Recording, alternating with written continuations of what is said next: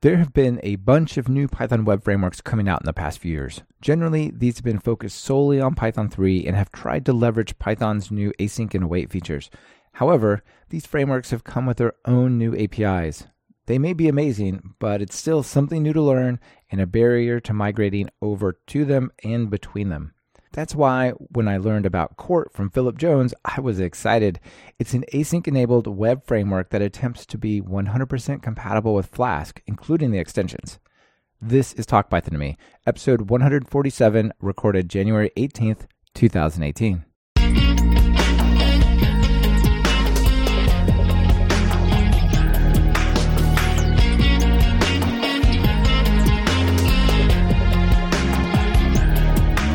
Welcome to Talk Python to Me, a weekly podcast on Python, the language, the libraries, the ecosystem, and the personalities. This is your host, Michael Kennedy. Follow me on Twitter where I'm at mkennedy. Keep up with the show and listen to past episodes at talkpython.fm and follow the show on Twitter via @talkpython. This episode is brought to you by Smarkets and Rollbar. Be sure to check out what they're offering during their segments. It really helps support the show. It's that conference time of year, everyone. There's actually a bunch of interesting things happening around Python conferences. So let's do a quick update. First, we'll do this chronologically. First, PyCascades is happening in Vancouver, BC, January 22nd and 23rd. I'm going to be there. So if you are one of the lucky people to have actually gotten a ticket before they sold out, hope to see you there in Vancouver. Next, we have PyColumbia in Medellin, Colombia. This is February 9th, 10th, and 11th. So if you're in South America or want to go to South America and would love to go to this conference, please check out the PyColumbia conference. Those guys are doing cool stuff down there. Next up, PyCon Slovakia. This is March 9th to 11th in Bratislava, and I'm actually going to be speaking there and doing a workshop. If you're in Europe and you can make it to Bratislava in March, that would be awesome. Please come say hello or attend one of my talks or workshops. And finally, the big one, PyCon US in Cleveland, Ohio, May 10th. I personally just finalized all my travel plans, and I hope to see you there. There's still tickets available. They're not yet sold out as far as I know, so hurry, because just like Vancouver, they will sell out. We're also going to have a booth with lots of cool giveaway stuff there, so please stop by our booth and say hello if you make it to PyCon US. All of these conferences are amazing, and I hope you can make at least one of them. Now, let's get to the interview. Phil, welcome to Talk Python. Thank you. Hello. It's great to have you here. I'm a big fan of asynchronous programming, and I consider myself really a web developer at heart. And so this project that you are creating is really, really interesting to me. Court, kind of an asynchronous version of Flask, and we're going to get into all the details in that and really dig into it. But before we do, let's start with your story. How did you get into programming in Python? So I got into programming to make games when I was a teenager. The first one was to try and make my own version of Cannon Fodder, which I quite enjoyed playing around my friend's house. So that's how I got into it, and it was VB originally for me. VB, like VB6 type of thing? Yeah, I think it must have been, yeah. Or the Microsoft Visual Basic, right? Yeah. Oh, yeah. Very interesting. That's a long ways from the web. Yeah, definitely. It is cool. So you started out in Visual Basic and creating that, and that sounds really fun. Where'd you go from there? Originally thinking of doing computer science at university, but I did physics instead. But over the time, I got more and more into coding, and by the time I did my PhD, that was quite heavy on the simulation parts. And later on in the postdoc, I switched, roughly speaking, from C++ to Python. So I'm reasonably new to Python, but that's the kind of overview of how I progressed in the languages. Oh, yeah, really cool. What was your PhD focus? It was background rejection in neutrino experiments in Canada, and the simulation of the experiment itself, so a lot of physics simulation. Oh, yeah, that's cool. And of course, computation is really front and center in that kind of stuff, right? You can't really explain it anymore without the Monte Carlo simulation. It's too complex. Yeah. Monte Carlo simulations are really amazing. They seem like magic to me. Here's the thing that'll take a month. Oh, but we can do it in 5 minutes.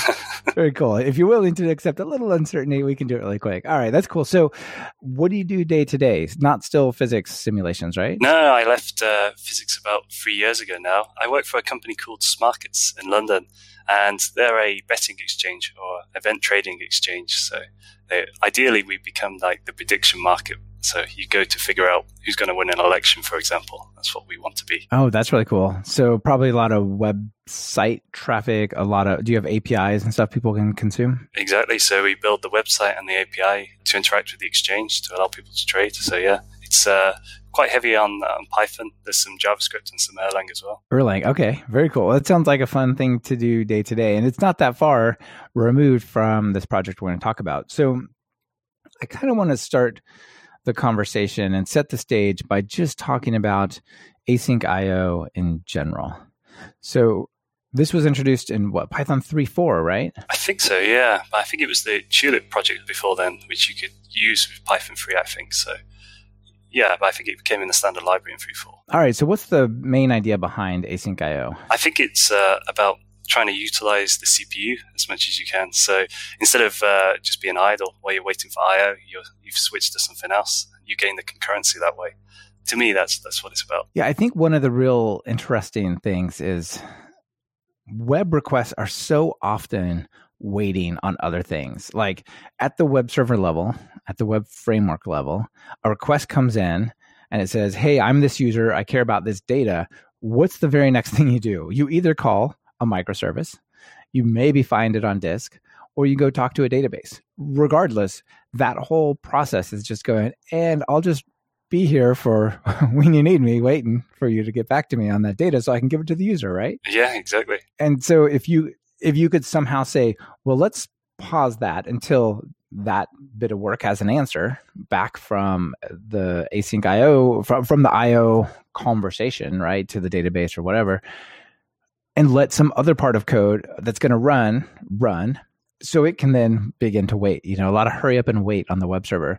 And so the async IO basically means if you're waiting on IO, that same thread can be processing, can release the GIL and be processing other things, which I think is especially important in the web world. I think it goes a bit further as well. Like if you compare it to, say, threading, which is another way to achieve the same thing, in that it's obviously coroutines are much more lightweight, so you can handle many more of these requests at any point in time than you can with threads. So that's the other part of it that makes it really useful for web servers. Yeah, the lightweight part is really, really interesting. I mean, anyone who's sort of worked with a generator, it's kind of like that. And threads themselves have all sorts of overhead that comes with them. Creating a thread, destroying a thread. So maybe you put them into a thread pool, but threads themselves, they have context switches at the kernel CPU level.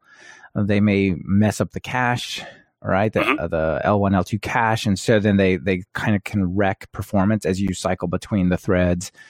The cost of a thread varies by operating system, but they can have like a meg of stack space allocated to them. There's all sorts of things that limit how many you can have. So you can have a 10, no problem, 100, no problem, 1,000 starts to, maybe push the actual memory limits of your computer.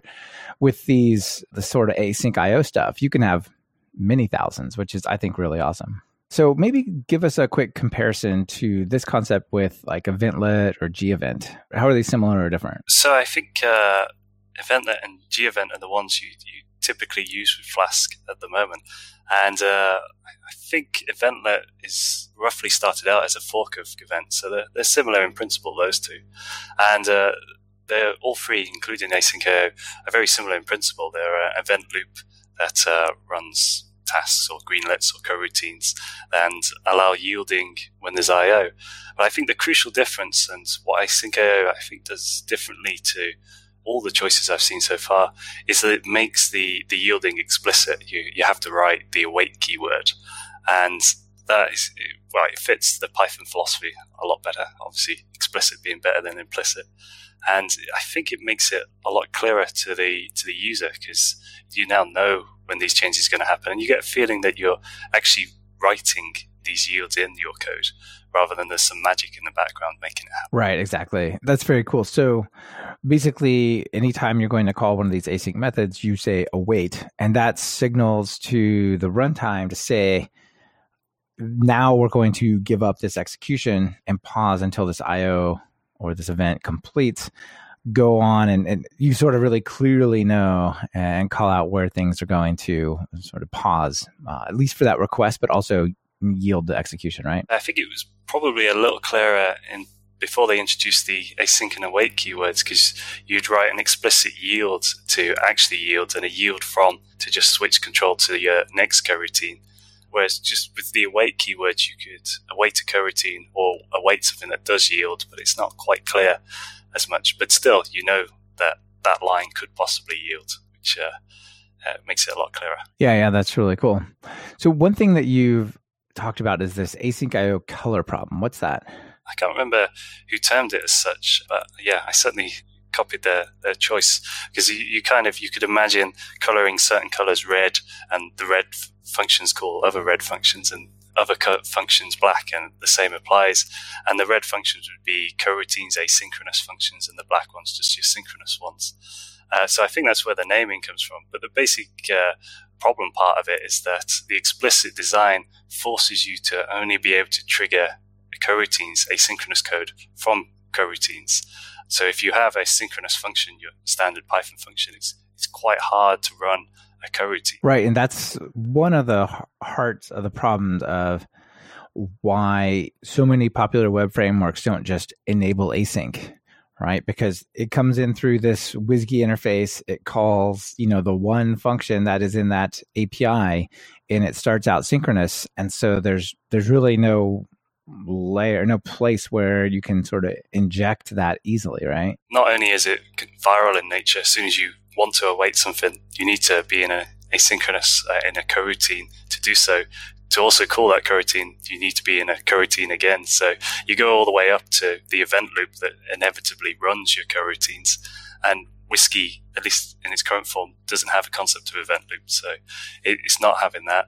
It's also not going to do the I/O necessarily in a way that's going to yield to any event loop for you. So even if you introduce it later on, you're not necessarily getting the full advantage of yielding on the I/O. You basically have to block and wait to give the request back at some point, or you're going to get ahead of yourself. And that pretty much cancels out all the benefits that you had.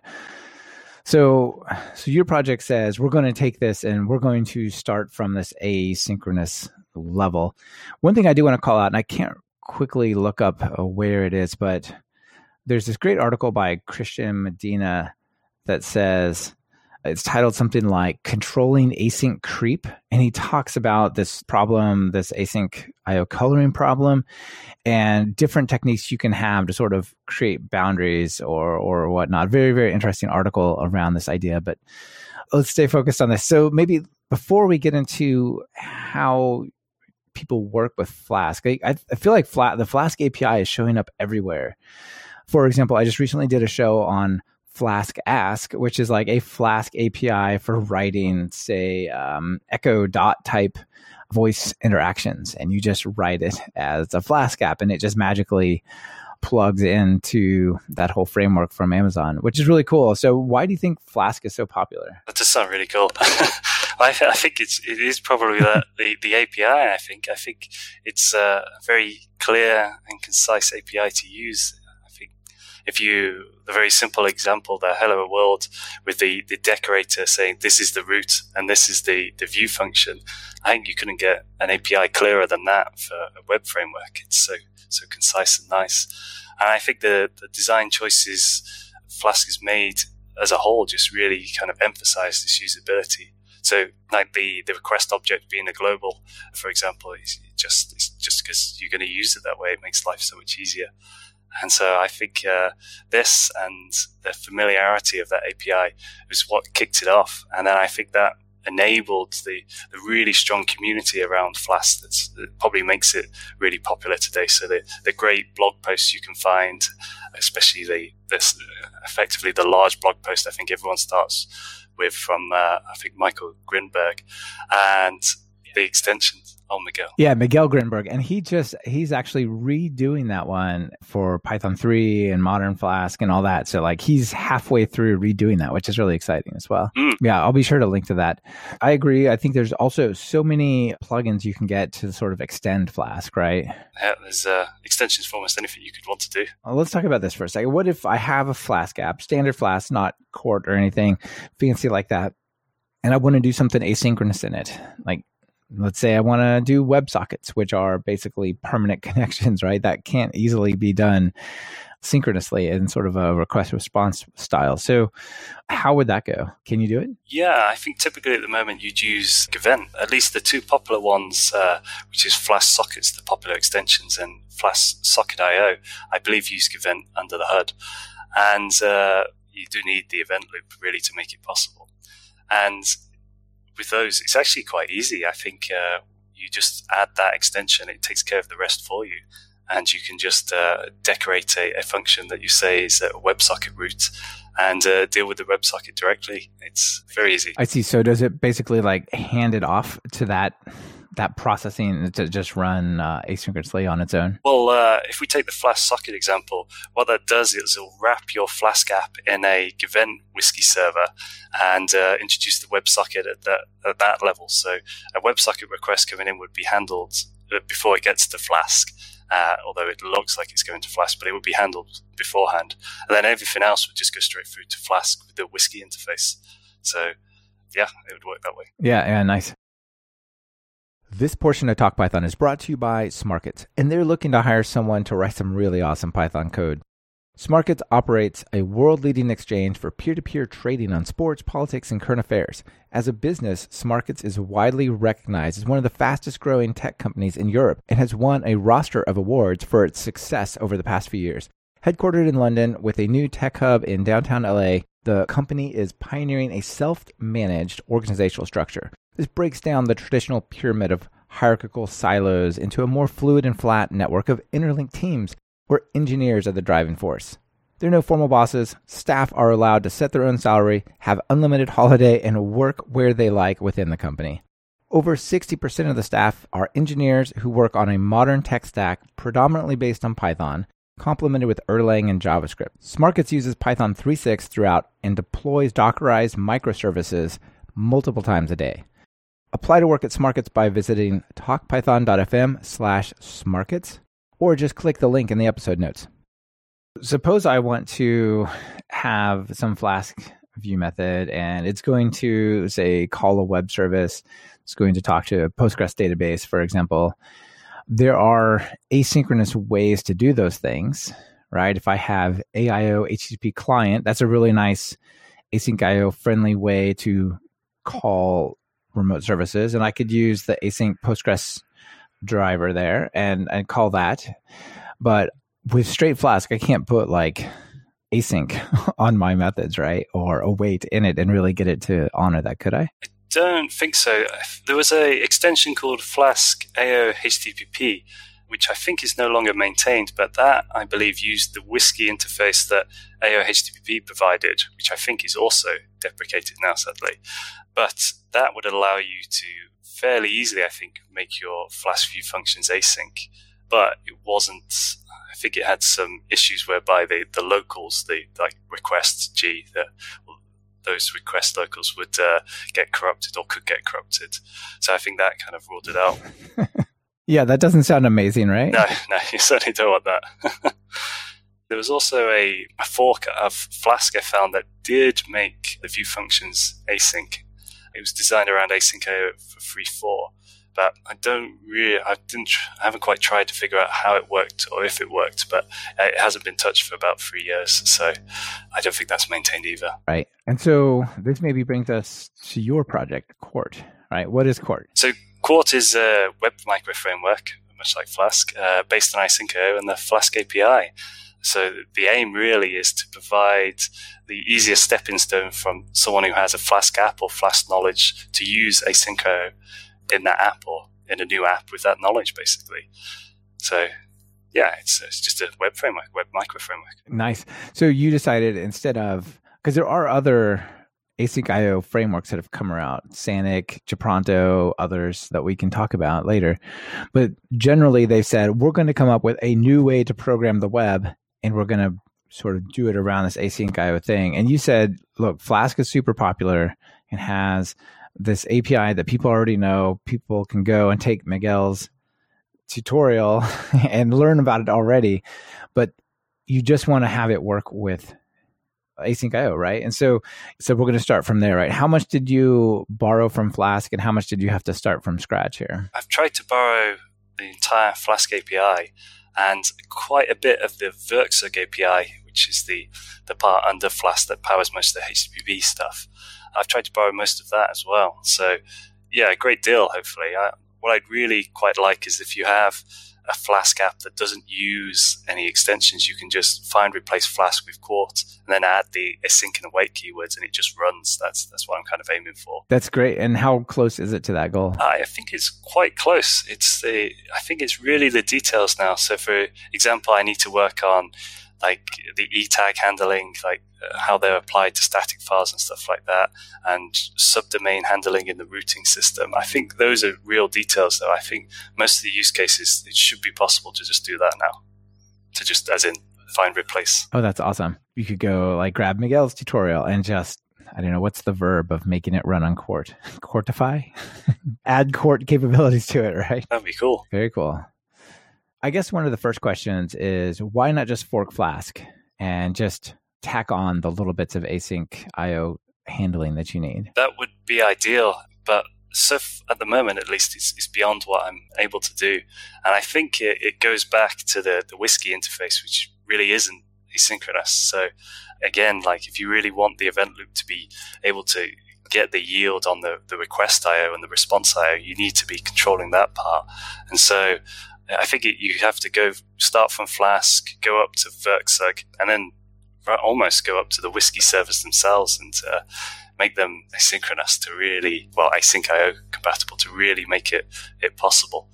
And I couldn't really make that work. It was quite hard. I know a lot of people have tried and they've talked about adding like a WSGI2 or various acronyms with A involving in there to basically asyncify that API, but there's really not a lot of flexibility in there. In the actual WSGI API, which is what all of the web frameworks use to plug into the various web servers, right? I want to run on MicroWSGI, or I want to run on gUnicorn or whatever. They all speak WSGI, so you can just plug Pyramid, Flask, Django, whatever in there, right? One of them I was looking at is ASCII, which I think Django is pushing. So I think the idea there is you just push out the messages to a queue, and then you have loads of things consuming it in an asynchronous fashion and then returning the results. I don't think it would quite work for Quart either, but they seem to want to, I think they're trying to suggest that is the next step for Whiskey, like it becomes ASCII. Yeah, that's one of the acronyms I was thinking of. So how do you add on things like WebSocket support or HTTP2 pipelining where you can make a request and actually through that in single network request punch like 3 CSS, a JavaScript, an image, an HTML file response as one? Do you think they could make that work there? I think so, yeah, because each request could just be a separate message on their queue, and then something can consume and produce the output and send it back. So I'm sure it would work for them. Maybe you could somehow bundle up the multiple responses or something at the framework level and then send it over to the network. I don't know. It's gonna be pretty interesting with all the HTTP2 stuff coming along and whatnot. Definitely. I think HTTP2 is one of the most more exciting things I'm interested in, and I'm very pleased that Quart can do it. So it's very good to play with. It can. That's really cool. So how much of that is the framework and how much of that is, say, just the server it's running on? Say if you run it on gUnicorn, right? How much is gUnicorn doing versus how much is Quart actually doing to make the HTTP2 supported? In a traditional sense, the Whiskey server does all the HTTP parsing and just passes through the environment. But for Quart, how it works with gUnicorn is we just use the socket. So gUnicorn doesn't actually do any HTTP parsing. It all goes through to Quart. So all the HTTP2, the HTTP1, it's all taken care of in Quart, and we just pipe it back out through the socket that gUnicorn's provided. Give us a sense around the kind of performance differences that people could expect. If they, say, have a standard Flask app running on gUnicorn now, if they flip to using Quart, also on gUnicorn, like what do you think happens? I actually did I think you're going to link an article I did to look at this, and I looked at a kind of production use case where you have a simple CRUD app with a database in the background. I used gUnicorn with EventNet, so it was asynchronous, fairly similar type of workload pattern and the way it approaches the problem. And I compared it against Quart. And I think with Quart, I got something like a 3-time throughput speed up. So the latency or the request time itself didn't really make too much of a difference, but the amount of requests it could handle at once really increased. Yeah, that's really cool. And I would guess that you probably were not working with like a super slow database or a tremendous amount of data in your simple test. But it seems to me like the worse the database performs, the more beneficial having this asynchronous thing could be to sort of free up the waiting. The waiting. If the worse the waiting is, the more beneficial it is to have async methods. Although that should apply to both sides of the test, because Eventlet would do the same in the Flask sense. Right. Okay. Yeah. So if you're already switching to Eventlet, then it would. Have you thought about this relative to a non-async Flask, like just a standard Flask, if you're not using Eventlet? Yeah, it makes a huge difference then, because your requests effectively become synchronous. You have to do one at a time. So unless, I suppose, you used threading. I haven't tried threading, but assuming you've got no asynchronous aspect at all, then it would make a very large difference, because you would have to finish the one request before you could even start the next. That's for sure. How interesting. Okay, so you talked about Flask, and I said one of the benefits of it is these Flask extensions, right? There's a bunch of stuff you can plug in. Does Quart support Flask extensions? Supports a good fraction of them, I think it's fair to say. So this goes back to that color problem we mentioned earlier, because of course all the extensions are synchronous. They have synchronous functions, and inevitably they're going to try and call some code that's now asynchronous in Quart, and that's where it becomes a problem. So I can go in the details of how it gets around that, but that's why some of them work. Yeah, that'd be kind of interesting, right? Because people are going to pip install these extensions and generally not change the code. And until your framework is popular enough that people are creating sort of async equivalents of their extensions, you have to make these, you have to blend the colors, right? So how are you doing that? It's quite fun to look at. It took quite a bit of time. So if I go back to how you run a coroutine, you need to run it in the event loop. And if you're outside of the event loop, that's quite easy. You just either create or get an event loop and tell it to run a coroutine, and it's all very good. But if you're in a function that's been called by something within the event loop, you can't do that. The actual asyncio function run until complete, for example, will refuse to run because you're inside the event loop. And it turns out this was known back during the Tulip days, and someone proposed a solution to this, which was to actually run the event loop again within the event loop to run this particular coroutine. And I think it was rejected because it just made things quite complicated and wasn't a particularly useful use case. But in this case where you've got legacy, you have synchronous code trying to call asynchronous code, is exactly what you need to do. So what Quart will do, if you want to go down this route, is monkey patch the event loop to add a method to run the event loop, if you like, manually for a coroutine that you specify. So it will suspend the event loop it's already in, run it itself, and then restore everything after it's complete. So it probably sounds a bit messy. So it probably is. It sounds like it could create this cascading chain of like nested event loops going down and down and down. Yeah, probably so. But it does allow like these extensions with their synchronous call to another function to be able to call an asynchronous function without them being able to tell. There's just a layer in between that does this kind of mapping from sync to async. That's really cool. Very creative. So you said it works for most of them. When it fails, what happens? Like, why does it not work? Do you remember? So Flask has these request locals, like the request object or the G object. And when you try and do anything with them or access any attribute of them, it effectively proxies that action to an instance that's local to the thread or greenlet that you're on. And I hope that makes sense. It's proxying, basically. So what I can do in Quart is I can, during that proxy, also take it from a synchronous call to an asynchronous call. So that works really well for these local proxy objects. The problem is when an extension uses the Flask class itself, like the app, because I haven't figured out a way yet to effectively proxy the call and convert it from synchronous to asynchronous. So if the extension just uses these globals, it's good. If it uses the app, I need to be a bit more clever. Hopefully you get that puzzle figured out, because it'd be really cool to have that supported there. Very nice. So what template languages are supported? You have Jinja 2? It follows the Flask design in that respect and just does Jinja 2. But I'm sure I think there's an extension called Flask Mako. It's quite popular. I think that may work as well. The question becomes whether that template in Engine is asynchronous itself. So if it isn't, you just get a bit of a performance hit. Right. I see. So the Jinja 2 one supports asynchronous behaviors in directly? It does. It's actually, if you look at the code, it's kind of amazing how they do it. So if you're running Python 3.6 and you ask it to be asynchronous, it will patch itself to add the asynchronous methods. It's really quite good to look at. Wow, that's quite awesome, actually. I didn't realize it did that. So I'm guessing you don't support Python 2 in this. Is it Python 3 only? It is. It's even more restrictive than that, actually. It's Python 3.6 only because I use asynchronous generators. One of the uses being if you want to stream a response, you want to yield data back whilst being asynchronous. So because of that, you can't use anything other than Python 3.6 where they were introduced. Yeah, that's really interesting. So I feel like a few years ago, the story was, well, people can't move to Python 3 because there's all this cool stuff that we're using that only supports Python 2.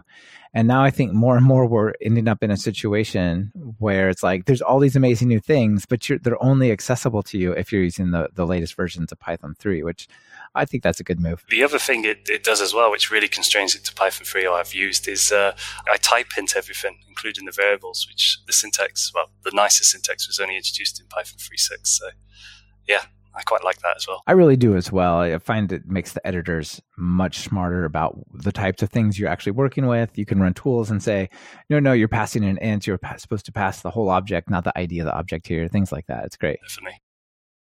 This portion of Talk Python to Me has been brought to you by Rollbar. One of the frustrating things about being a developer is dealing with errors.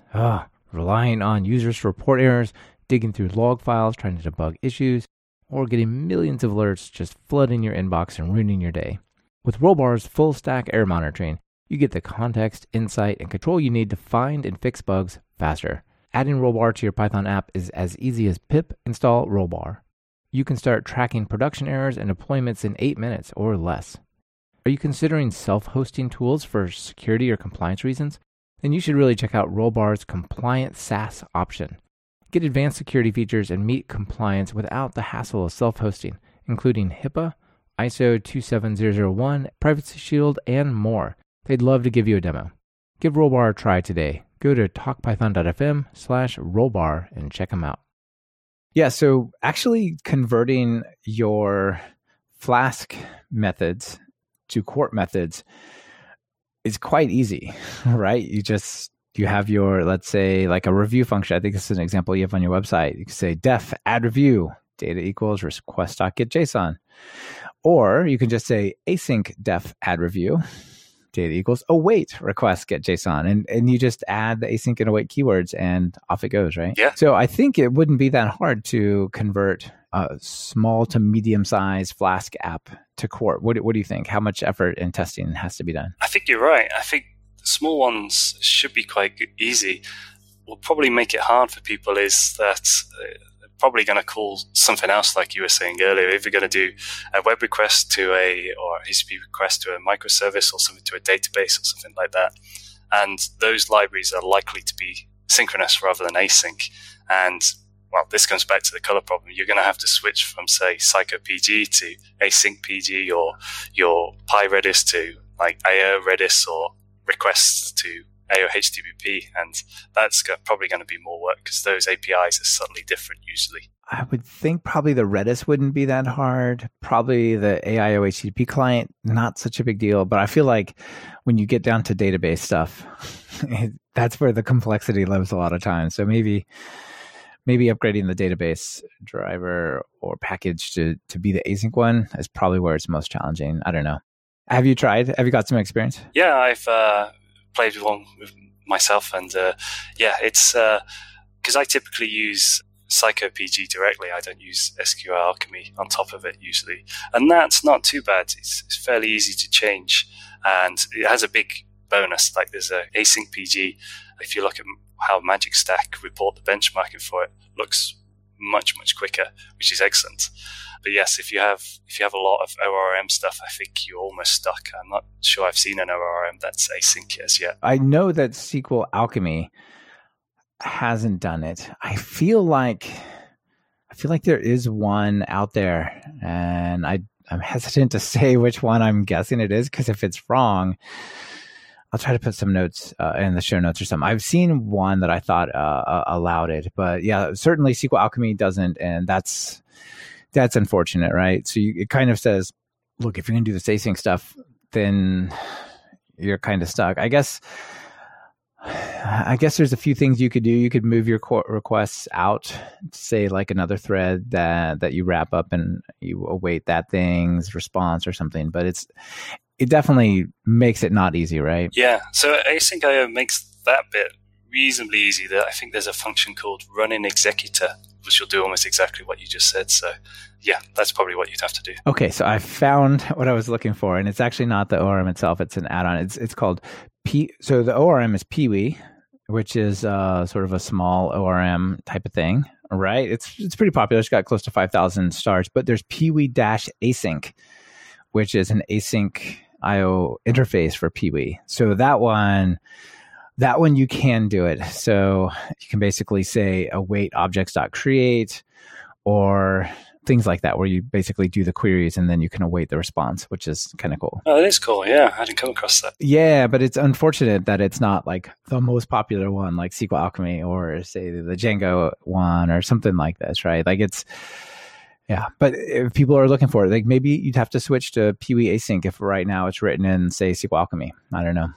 So what do you think? Like thinking about this database problem, like can you take a SQL Alchemy Flask app or a MongoDB Flask app and somehow shoehorn it in so you can still do these queries? You don't have to completely rewrite your data access layer, but make it async friendly.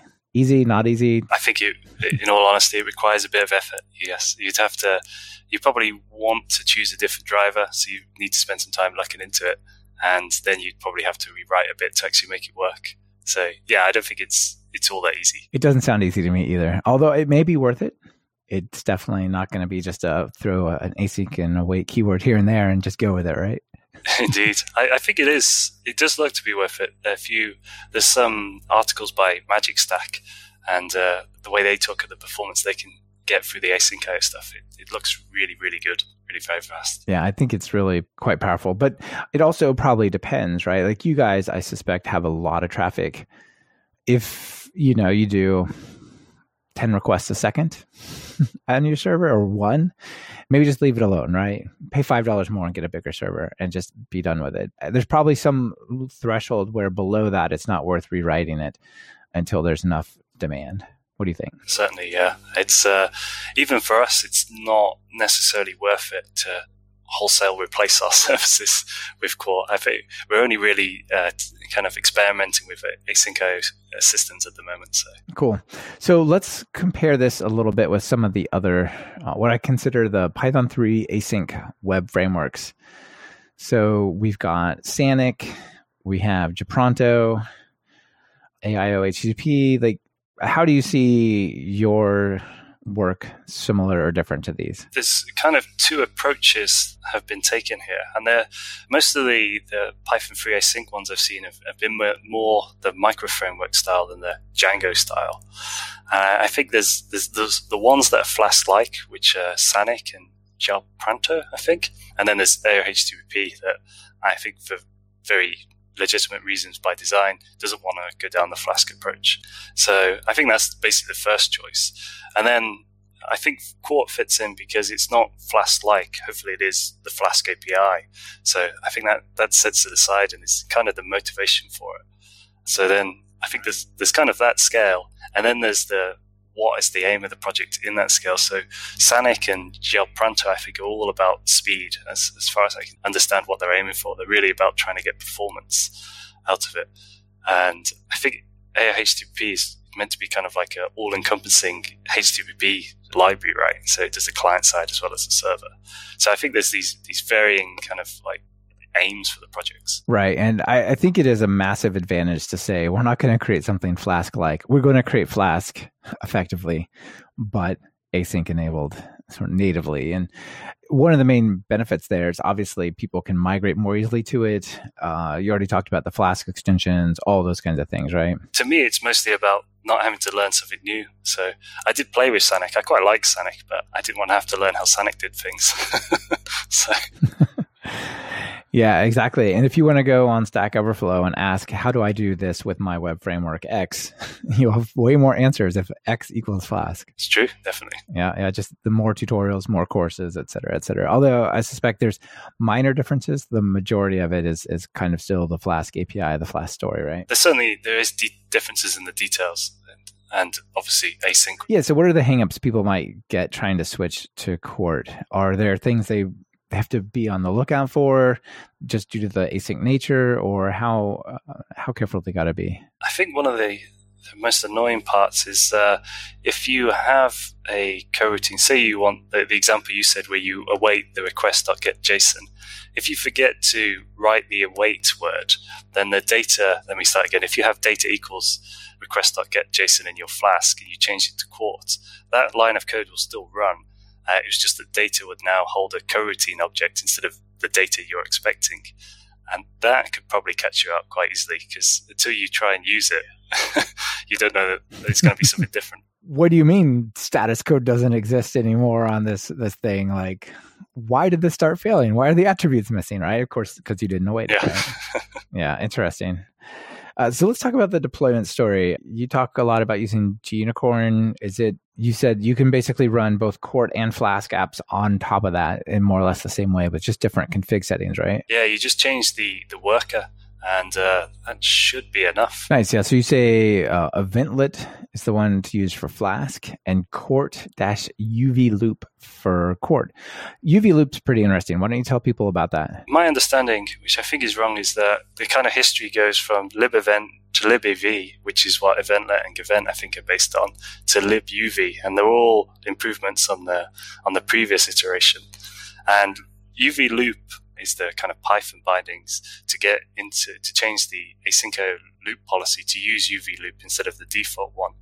And the reason you'd want to do this is because it looks like, from all the stuff that's been published, that UV loop really just make things run a lot quicker. And if I understand it correctly, it's the same kind of base event loop that Node.js uses. So it's got some proven track record of being very good. So yeah, if you switch it to the UV loop worker, you can really get some performance boosts. I get the same impression reading around that UV loop definitely speeds that up. And it's cool that it's the same one that Node.js runs on, because Node.js, for all of its flaws and challenges, is definitely good at handling lots of requests based on IO completion waiting behaviors, right? Yeah, definitely. I find it kind of amusing, if I've understood the history right, is that UV loop is a rewrite of EV, libuv as a rewrite, to work on Windows. At least that was the original motivation. But as I understand it, the UV loop kind of bindings doesn't work on Windows. So I find that a kind of sad irony. That is very ironic. It's turned its back on its origin. How interesting.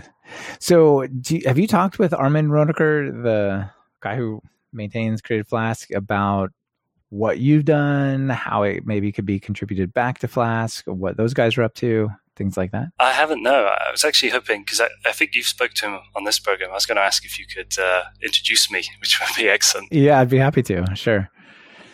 Yeah, I don't really know what's going on in official Flask around all this stuff. So it seems like you've got a really nice head start. So that's cool. I don't know what's going on officially for Flask either, but it doesn't look like they're actively pursuing asyncio at the moment. It looks like they're pursuing the release 1 of Flask, as far as I can tell, which would be great as well. Yeah, it would be great. I suspect making major changes to Flask in terms of APIs and stuff is a slow, tedious, careful process.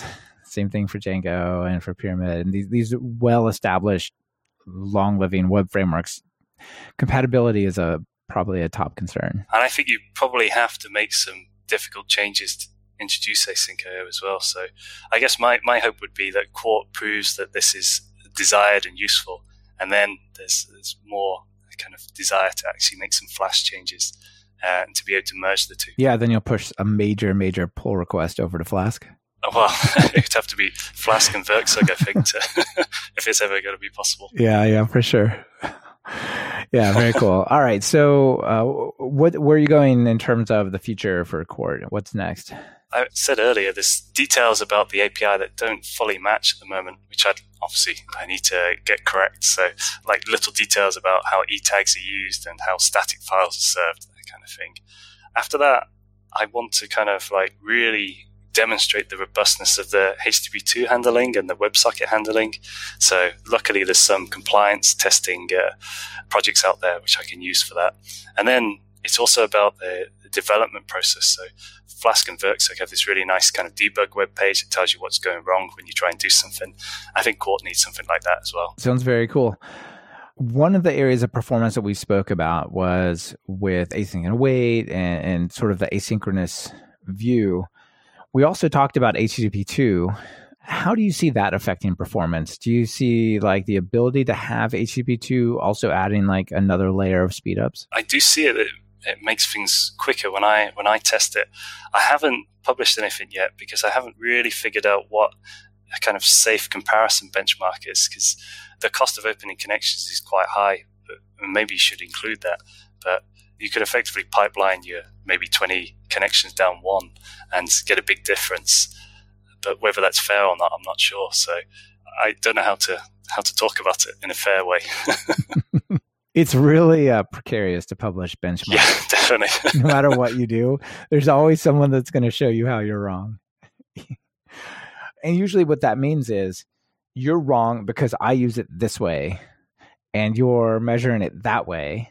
And if I used it the way I use it, it wouldn't give you the same results as the way that you use it. And so your results are misleading or whatever, right? And it's just really hard to get something truly representative of what people are doing when they're doing all these different things, I think. One thing I'd really like to do, if I could convince my colleagues, is change one of our edge servers to be HTTP2. And then you'd be able to see quite a big difference in real use cases. So that'd be excellent. Yeah, well, let us know when it's out. I'll definitely point people at it. That'd be awesome. It would be. Yeah, very cool. So one thing I noticed is you have your project on GitLab, and a lot of people have their projects on GitHub, and you've talked about this a little bit. So why GitLab over, say, GitHub? Initially, it looks a bit silly because GitHub is way more popular than GitLab, and projects tend to be judged by I think, at least superficially to begin with, by the kind of stars and forks they have, which is always going to be lower on GitLab. But for me, GitLab is open source, which sways a lot of it in my mind. It certainly made a difference to the company I work for when we were starting up, like to have such a great open source project we could just use to begin with. And the other thing I kind of like is its CI system is really nicely integrated, and that works very well for Quart at the moment. So that's very easy. So Phil, if you're going to work on Quart, what editor do you open up? I use Emacs, although I think I use Emacs really badly. I don't really add any plugins. I tend to use it just in the terminal, very vanilla. I went through a stage of having it reasonably optimized, and I just reverted it all back to plain. So yeah, I don't put too much in my editor. I probably should, but yeah, I just open Emacs and go from there. All right, cool. And in addition to Quart, which pip install Quart, right? What other notable PyPI packages are out there that you want to recommend? I think I'll recommend two that I use in Quart. I recommend Flake8, which has almost certainly caught loads of silly bugs and style issues. And I think mostly I use it to take away any discussion or uncertainty about the style. And MyPy for the same reason of catching the bugs and to make sure the documentation is right. Yeah, MyPy is very cool. And there's a lot of activity around MyPy right now. It's really nice. For sure. All right, so final call to action. People are interested in Quart. How do they get started? Are you looking for contributors to the project? Things like that? Absolutely, yes. It would be great if people could give it a go and open issues or pull requests, merge requests of changes. That would be absolutely excellent. And hopefully it's easy as just pip install Quart and give it a go. Hopefully it's easy as Flask is, like basically 5-line quick start. Yeah, that's really cool. And you have a video that's now on YouTube from one of the PyCons, which I'll link to. That's PyCon UK, right? 2017? Yep, that's the one, yeah. All right, so if people want to watch your video presentation as well, I'll be sure to link to that. So yeah, it looks like a really cool project. Thanks for creating it and coming on the show to share it with everyone. Thank you for the invite. Of course. Talk to you later. Okay, bye. This has been another episode of Talk Python to Me. Today's guest was Philip Jones, and this episode has been brought to you by Smarkets and Rollbar. Smarkets is looking for talented Python developers to build amazing Python 3-based microservices. Apply at talkpython.fm/smarkets and level up your career. Rollbar takes the pain out of errors. They give you the context and insight you need to quickly locate and fix errors that might have gone unnoticed until your users complain, of course. As Talk Python to Me listeners, track a ridiculous number of errors for free at rollbar.com/talkpython-to-me. Are you or a colleague trying to learn Python? Have you tried books and videos that just left you bored by covering topics point by point? Well, check out my online course, Python Jumpstart by Building 10 Apps at talkpython.fm/course to experience a more engaging way to learn Python. And if you're looking for something a little more advanced, try my Write Pythonic Code course at talkpython.fm/pythonic. Be sure to subscribe to the show. Open your favorite podcatcher and search for Python. We should be right at the top. You can also find the iTunes feed at /iTunes, Google Play feed at /play, and direct RSS feed at /RSS on talkpython.fm. This is your host, Michael Kennedy. Thanks so much for listening. I really appreciate it. Now get out there and write some Python code.